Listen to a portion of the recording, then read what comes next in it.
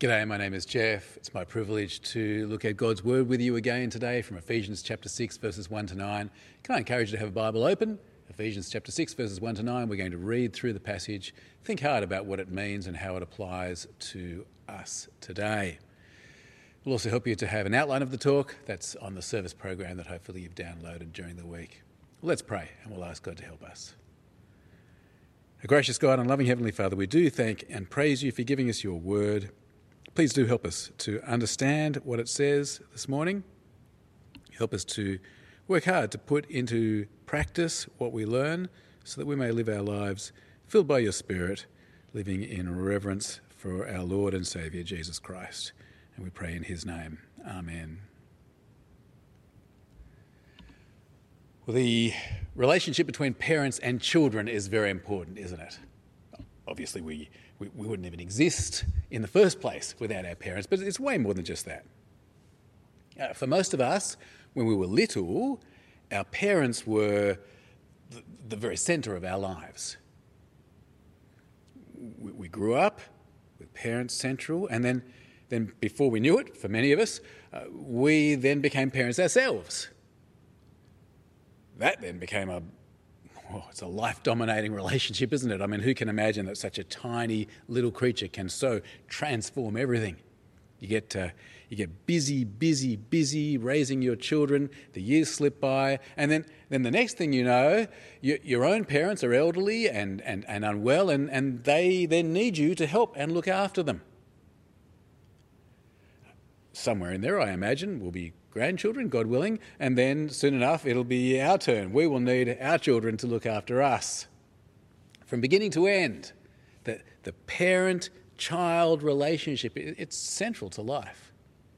In fact, I would say that between the parent-child relationship and having a job, that's pretty much most of my time covered.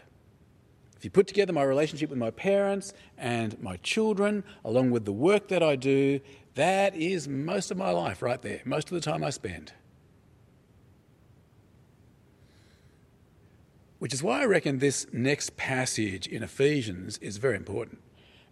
Because in this next passage, the Apostle Paul talks about how God wants us to be children, how he wants us to be parents, and he also talks about being slaves and masters as well. Well, as we've seen so far in this book of Ephesians, God has a great plan for us. I mean, that's what struck me most about this book, is the enormity of the picture of God's plan. And before he even made the world, God chose us to be his holy and blameless children. When Jesus came, he shared his blood so that we can be forgiven and redeemed. And God has now gifted us with his Spirit, included us in his family, saved us from his wrath, and he's shown us his great plan to have everything and everyone submit to Jesus as King. And he showed us our future, that we, as God's forgiven, holy children, will be living with Jesus in his eternal kingdom. It's been an enormous, glorious, eternal picture of our salvation. And then in the second half of the letter, Paul has been calling on the Ephesians, and on us as well, to respond to God's great plan, to respond by growing together in unity and maturity under Jesus, by living for him as his holy and blameless, redeemed and forgiven children, living for him as we look forward to living in his kingdom forever. Now, in this latest section, we've been talking about living a Holy Spirit-filled life in reverence for Jesus. And Paul has called on us to submit in various relationships out of reverence for Christ. Last week we saw the first relationship that involves Holy Spirit-led submission, and that was, do you remember, wives and husbands? Well, now today, as I say, we're looking at two more relationships that involve Holy Spirit-led submission, in reverence to Christ, children and parents, and slaves and masters. First, the apostle addresses children. Just a couple of things to notice. First, the apostle addresses children. In other words, they're part of the church who it is anticipated will read and learn from God's word, from this letter. They're not the church of the future. They're not a noisy annoyance to be kept distracted while the adults learn about God. No. The children are members of God's people, members who need to learn about Jesus themselves. Second, I just notice in context what kind of children we're talking about. These three relationships, wives and husbands, children and parents, and slaves and masters, they're what's called household relationships. They're relationships of people who live in the same house. So, here in chapter 6 and verse 1, we're talking about children who live under the roof of their parents. From a biblical perspective, the relationship of children to parents, it changes when a child marries. At that point, they leave the household of their parents and they form a new family. And although it's a more modern concept, not so much found in the Bible, but the relationship will also change if a child grows up and leaves their parents' house and lives on their own independently, even if they don't get married. It doesn't mean that you don't have responsibilities to your parents anymore. As adults, we still should honour our parents. That doesn't change. And the Bible is clear. We should help our parents in their old age. But this passage, it applies particularly to children who are living under the roof of their parents. Okay, Paul has a command for the children. They need to obey their parents, do what their parents tell them. And they need to do so, the apostle says, in the Lord. That is, firstly, the lordship of Jesus comes first. If their parents are calling on them to sin, they must obey God rather than men. But it also means that they don't obey because of who their parents are, because they're good parents or whatever. No, they should obey in the Lord. That is, because of their relationship with Jesus. Commentator Peter O'Brien puts it this way. He says, their obedience is part of their Christian discipleship. Children should obey their parents. And Paul gives some reasons why. First, he says, it's right. It's the good and appropriate thing to do. Second, he talks about God's command as reflected in the Ten Commandments given to Israel in the Old Testament. Commandment number 5 of the Ten Commandments says that children should honour their parents. And then third, children should obey because it'll be good for them. In the Old Testament, the command to honour your parents comes with a promise. If you obey your parents, things will go well in the promised land, God said. So it is right, it is God's command, and it'll benefit you. 3 good reasons for children to obey their parents. Ephesians chapter 6 and verse 1. Have a look with me. Ephesians chapter 6 and verse 1. Children, obey your parents in the Lord, for this is right. Honour your father and mother, which is the first commandment with a promise, so that it may go well with you and that you may enjoy long life on the earth. Paul then turns to the fathers. Notice, it's fathers he addresses. Why? They're the ones with the ultimate responsibility before God as head of their family. They're the ones who, to use last week's analogy, who'll have to present the project of the mature, united family to God. Paul addresses the fathers, and he tells them first what not to do. He says, don't exasperate your children. The word means to make them angry. Instead, fathers, he says, should raise their children to know and love and serve Jesus. Verse 4. Fathers, do not exasperate your children. Instead, bring them up in the training and instruction of the Lord. Okay, that's the second relationship involving Holy Spirit-led submission. Number one was wives and husbands. Number two, children and parents. Children, obey parents. Fathers, bring up your children to mature unity in Christ. The third and final relationship that Paul talks about is slaves and masters. Now, back in those days, in the Roman Empire, slavery was extremely common. Historians estimate that around 1 person in 3 was a slave. And slavery was a very broad category. Slaves could be anything from menial labourers to effectively something like CEOs of their master's estate. One thing they all had in common, though, slaves were owned by their masters. Now, in the context of Ephesians, Paul is talking, remember, to households. And so the assumption is that these are slaves who live at home with the family. They live under the roof of their masters. And so the husband, father, master, that's the same person being addressed in this household code, as it's called. But once again, notice, Paul addresses the slaves.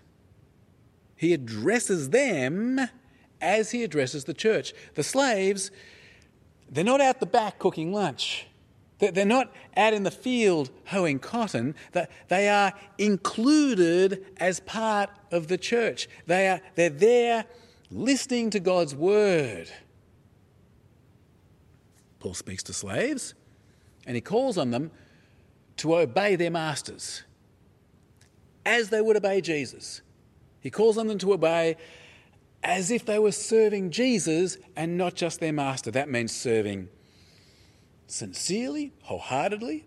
It means serving whether you're being watched or not. It means serving with an eye to not just pleasing your master, but pleasing Jesus, with an eye to eternal reward. Verse 5. Slaves, obey your earthly masters with respect and fear and with sincerity of heart, just as you would obey Christ. Obey them not only to win their favour when their eye is on you, but as slaves of Christ, doing the will of God from your heart. Serve wholeheartedly, as if you were serving the Lord, not people, because you know that the Lord will reward each one for whatever good they do, whether they are slave or free. Finally, Paul addresses masters, and he says that they need to treat their slaves in the same way. That is, treat them with the Lord Jesus in mind. Treat them as you would want Jesus, as Jesus would want you to. Specifically, he says they shouldn't threaten their slaves because Jesus is Lord of both slave and master. They're both going to be judged for what they've done on that final day, and there's not going to be any favoritism. Slave and master will stand before God as equals. Verse 9, and masters, treat your slaves in the same way. Do not threaten them, since you know that he who is both their master and yours is in heaven, and there is no favoritism with him. Okay. Can you see what's here in our passage today? 2 relationships that require Holy Spirit-led submission out of reverence for Christ. Children, obey your parents. Fathers, ensure that your children are brought up to know and love the Lord Jesus. That's the first relationship. And then second, slaves, serve as if you are serving Jesus. And masters, treat your slaves as Jesus would want you to. Pretty simple to understand? All right. Well, let's think about applying this passage to ourselves. Firstly, let me address children. Children, if you are living with your mum and dad, then God says you are under their authority. You should obey what your mum and dad say. Now, of course, your mum and dad, they're not always going to be right. Sometimes they'll be tired and grumpy. Sometimes they haven't listened to you properly. But they do love you. And they want what's best for you. And they have been alive for much longer than you. So they probably do know better than you most of the time. And I should say, that includes when it comes to matters relating to telephones and computers and technology. You might know more about telephones or computers than your parents, but your parents still know what is good for you better than you do. Plus, the fact is, they give you everything.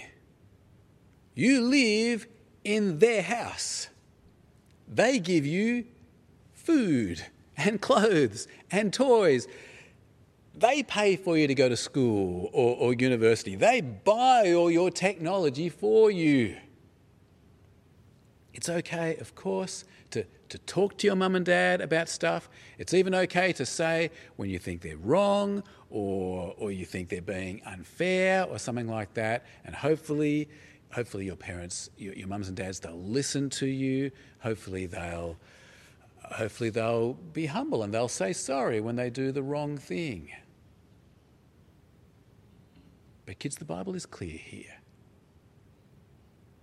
You should do what your mum and dad say. That's the right thing to do. It's what God wants you to do. And it's the best thing for you. You will make your life and your parents' lives better if you do what God says here.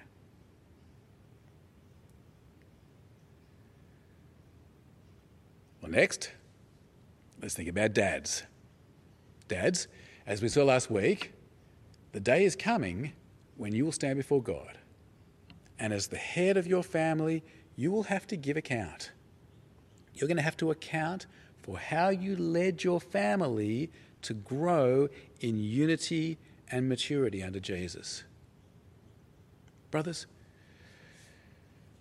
on that day, God won't be concerned with what marks they got at school. Their ATAR will be irrelevant on Judgment Day. He won't worry about what grade they got to on piano or violin. He won't care how good they are at swimming or karate or sport. He's not going to be concerned if you raise them to end up in prestigious professions. On that day, God will call you to give account for just one thing. What did you do to help your children grow to maturity under the Lord Jesus Christ? Author Tony Payne, in his excellent book called Fatherhood, he puts it this way. He says, as dads, we have two jobs. Two jobs. Repent and follow Jesus yourself and bring your family with you. Repent and follow Jesus yourself and bring your family with you. Did you get that? The whole purpose of being a dad, it's to help our children be disciples of Jesus. That's God's plan for the universe. That's what we've got to fall in line with. That's what we'll be accountable for. So dads and mums, I hope you've got your priorities right on this. And I hope it can be clearly seen in the way that you're raising your children. I hope it can be seen in what you talk about to your children, in what you praise them for, in what you discipline them for, in what you show passion for yourself. A few months ago, I asked you this question. Do you think that your children reckon that you would prefer them to be a piano-playing doctor living in Roseville who doesn't trust Jesus, or a bricklayer living in Blacktown who does trust Jesus? What would your children say is your priority for them? I should tell you a funny story. I haven't sought permission for this, but I'll tell you anyway. One dad came up to me after that talk. He said, Jeff, I asked my daughter your question. I said, which do you think I prefer you to be? A piano-playing doctor living in Roseville who doesn't trust Jesus, or a bricklayer living in Blacktown who does trust Jesus? Which do you think I would prefer that you would be? And do you know what she said? She said, what's a bricklayer? Brothers and sisters, I hope we've got our priorities right on this. Okay, well, let's think more carefully about exactly what Paul is saying here. What does he say? First, do not exasperate your children. Now, I don't think that means you can't tell dad jokes, as exasperating as they might be. I think it means that you don't want to parent in such a way that you turn them away from Jesus. Commentator A.T. Lincoln makes this very helpful comment. He says, the apostle is ruling out excessively severe discipline, unreasonably harsh demands, abuse of authority, arbitrariness, unfairness, constant nagging and condemnation, subjecting a child to humiliation, and all forms of gross insensitivity to a child's needs and sensibilities.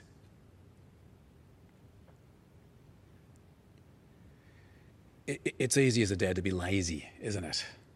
I mean, life is busy, work is hard. We get home and we just want to switch off. And so it's easy in our laziness to go to two extremes with our children. Either we make no effort with them, just be laissez-faire, ignore them, leave them alone to destroy their mental and emotional health with technology. Or on the other hand, we get angry and grumpy and we rant and rave because the kids aren't towing the line. Brothers, you know what? They're both a function of laziness. And they're both bad for children. We need to make the effort to engage with our children, set appropriate parameters, and calmly and fairly enforce them in a way that is bathed in grace and not legalism. They need to know unconditional love from us so that they can learn unconditional love from God.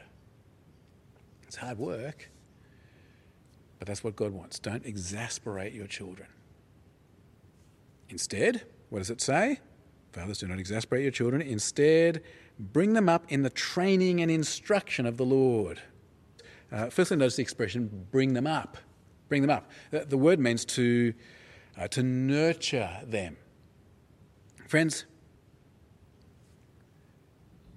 children won't bring themselves up. If you leave them to themselves, children will make stupid choices. Left to themselves, children will not choose to follow and trust Jesus. You need to actively bring them up.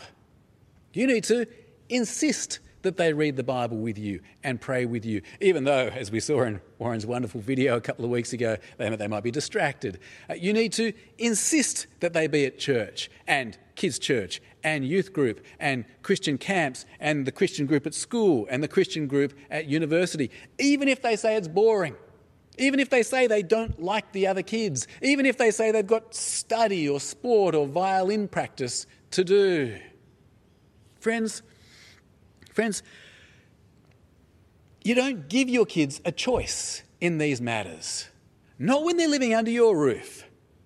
Your job is to bring them up in the training and instruction of the Lord, and their job is to obey. It's not a democracy. They're not the parent. I'm amazed by the number of parents who insist that their children be at school and sport and music lessons and swimming and karate, but when it comes to Christian activities, they leave it up to the child to decide. Friends, it totally misunderstands children. It totally misunderstands sin. It is a failure to do what God wants from you, and it shows that you've got your priorities upside down.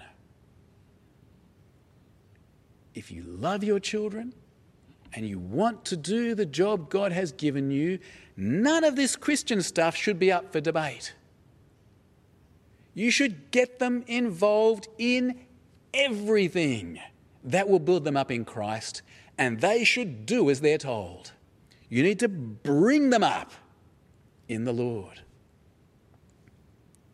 Notice also just those two words, the training and instruction of the Lord.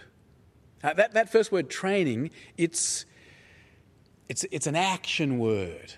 The picture I get is of like a child following a parent, sort of like an apprenticeship. You need to show your children how to trust and obey Jesus. Show them how to do it. Don't just read the Bible to them. Show them how to read the Bible for themselves, like a trainer and an apprentice. Get them to do it and correct, discipline, encourage. Also, as they get older, get them involved in ministry. Get them serving at church. Study after study shows the best way to help kids to stick with Jesus is to get them involved in ministry in your local church. Get them serving. We need to train our children. The training. Second word, the instruction. That word instruction, it's more of a thinking word, a kind of a mind word. We do need to inform our children. We need to teach them from the Bible. We need to educate them in the things of Jesus. I reckon you put it together, training, instruction, bringing them up. It's an all-of-life thing. We should be constantly pointing our children to Jesus. Reminds me of that great passage in Deuteronomy, and I've put it on your outline there. From Deuteronomy, these commandments that I give you today are to be on your hearts. Impress them on your children. Talk about them when you sit at home and when you walk along the road, when you lie down and when you get up. Tie them as symbols on your hands. Whatever you do it with these commands in mind. Bind them on your foreheads wherever you go. Write them on the doorframes of your houses. Be a Christian house. On your gates, be a Christian town. It's all of life. I mean, I know myself. I do try to read the Bible with my kids. We have formal Bible times as a family. That's important. But the real teaching moments, you can't predict when they're going to come. I mean, maybe you'll be lying in bed with them or watching TV or teaching them to drive. They'll ask a question that reveals their heart. And then when you speak to them of the things of Christ, you know at that moment it's really connecting. You can't predict that. You can't plan the teaching moments, and so you just want to aim for all of life. You want to bring them up in the training and instruction of the Lord Jesus. Okay, well, that's the first relationship, children and parents. What was the second relationship? Slaves and masters. Now, by God's grace, in our society, none of us are either slaves or masters. We are free citizens. Now, few, if any of us, live in households that contain servants. Maybe you were in a situation like that when you lived overseas. In that case, this passage would have been more directly relevant. But in Australia, we're not really in this kind of slave-master relationship. But then, having said that, I still think we can learn from what Paul says here. There are situations where we serve people. Maybe it's our employers, maybe it's clients or patients. There are situations where we are called on to serve people. And what Paul says here, it's incredibly helpful. We need to do it with the mindset that we're not just serving people, we're serving Jesus. Our work life, our service, it's part of our Christian discipleship. And so You don't do a bodgy job. You don't just get away with the minimum. You don't do a dishonest job. You don't be slack. You be diligent. You be faithful. You conduct yourself with integrity. You use your service as an opportunity to do those good works that God has prepared in advance for you to do. You do your service with an eye to pleasing Jesus. There are also, of course, situations where people serve us. Waiters when we go to a restaurant, checkout operators at supermarkets, the very few of them that are left, or maybe you have employees who work for you. Again, it's not the same as having a Christian slave, but still Paul's point is helpful.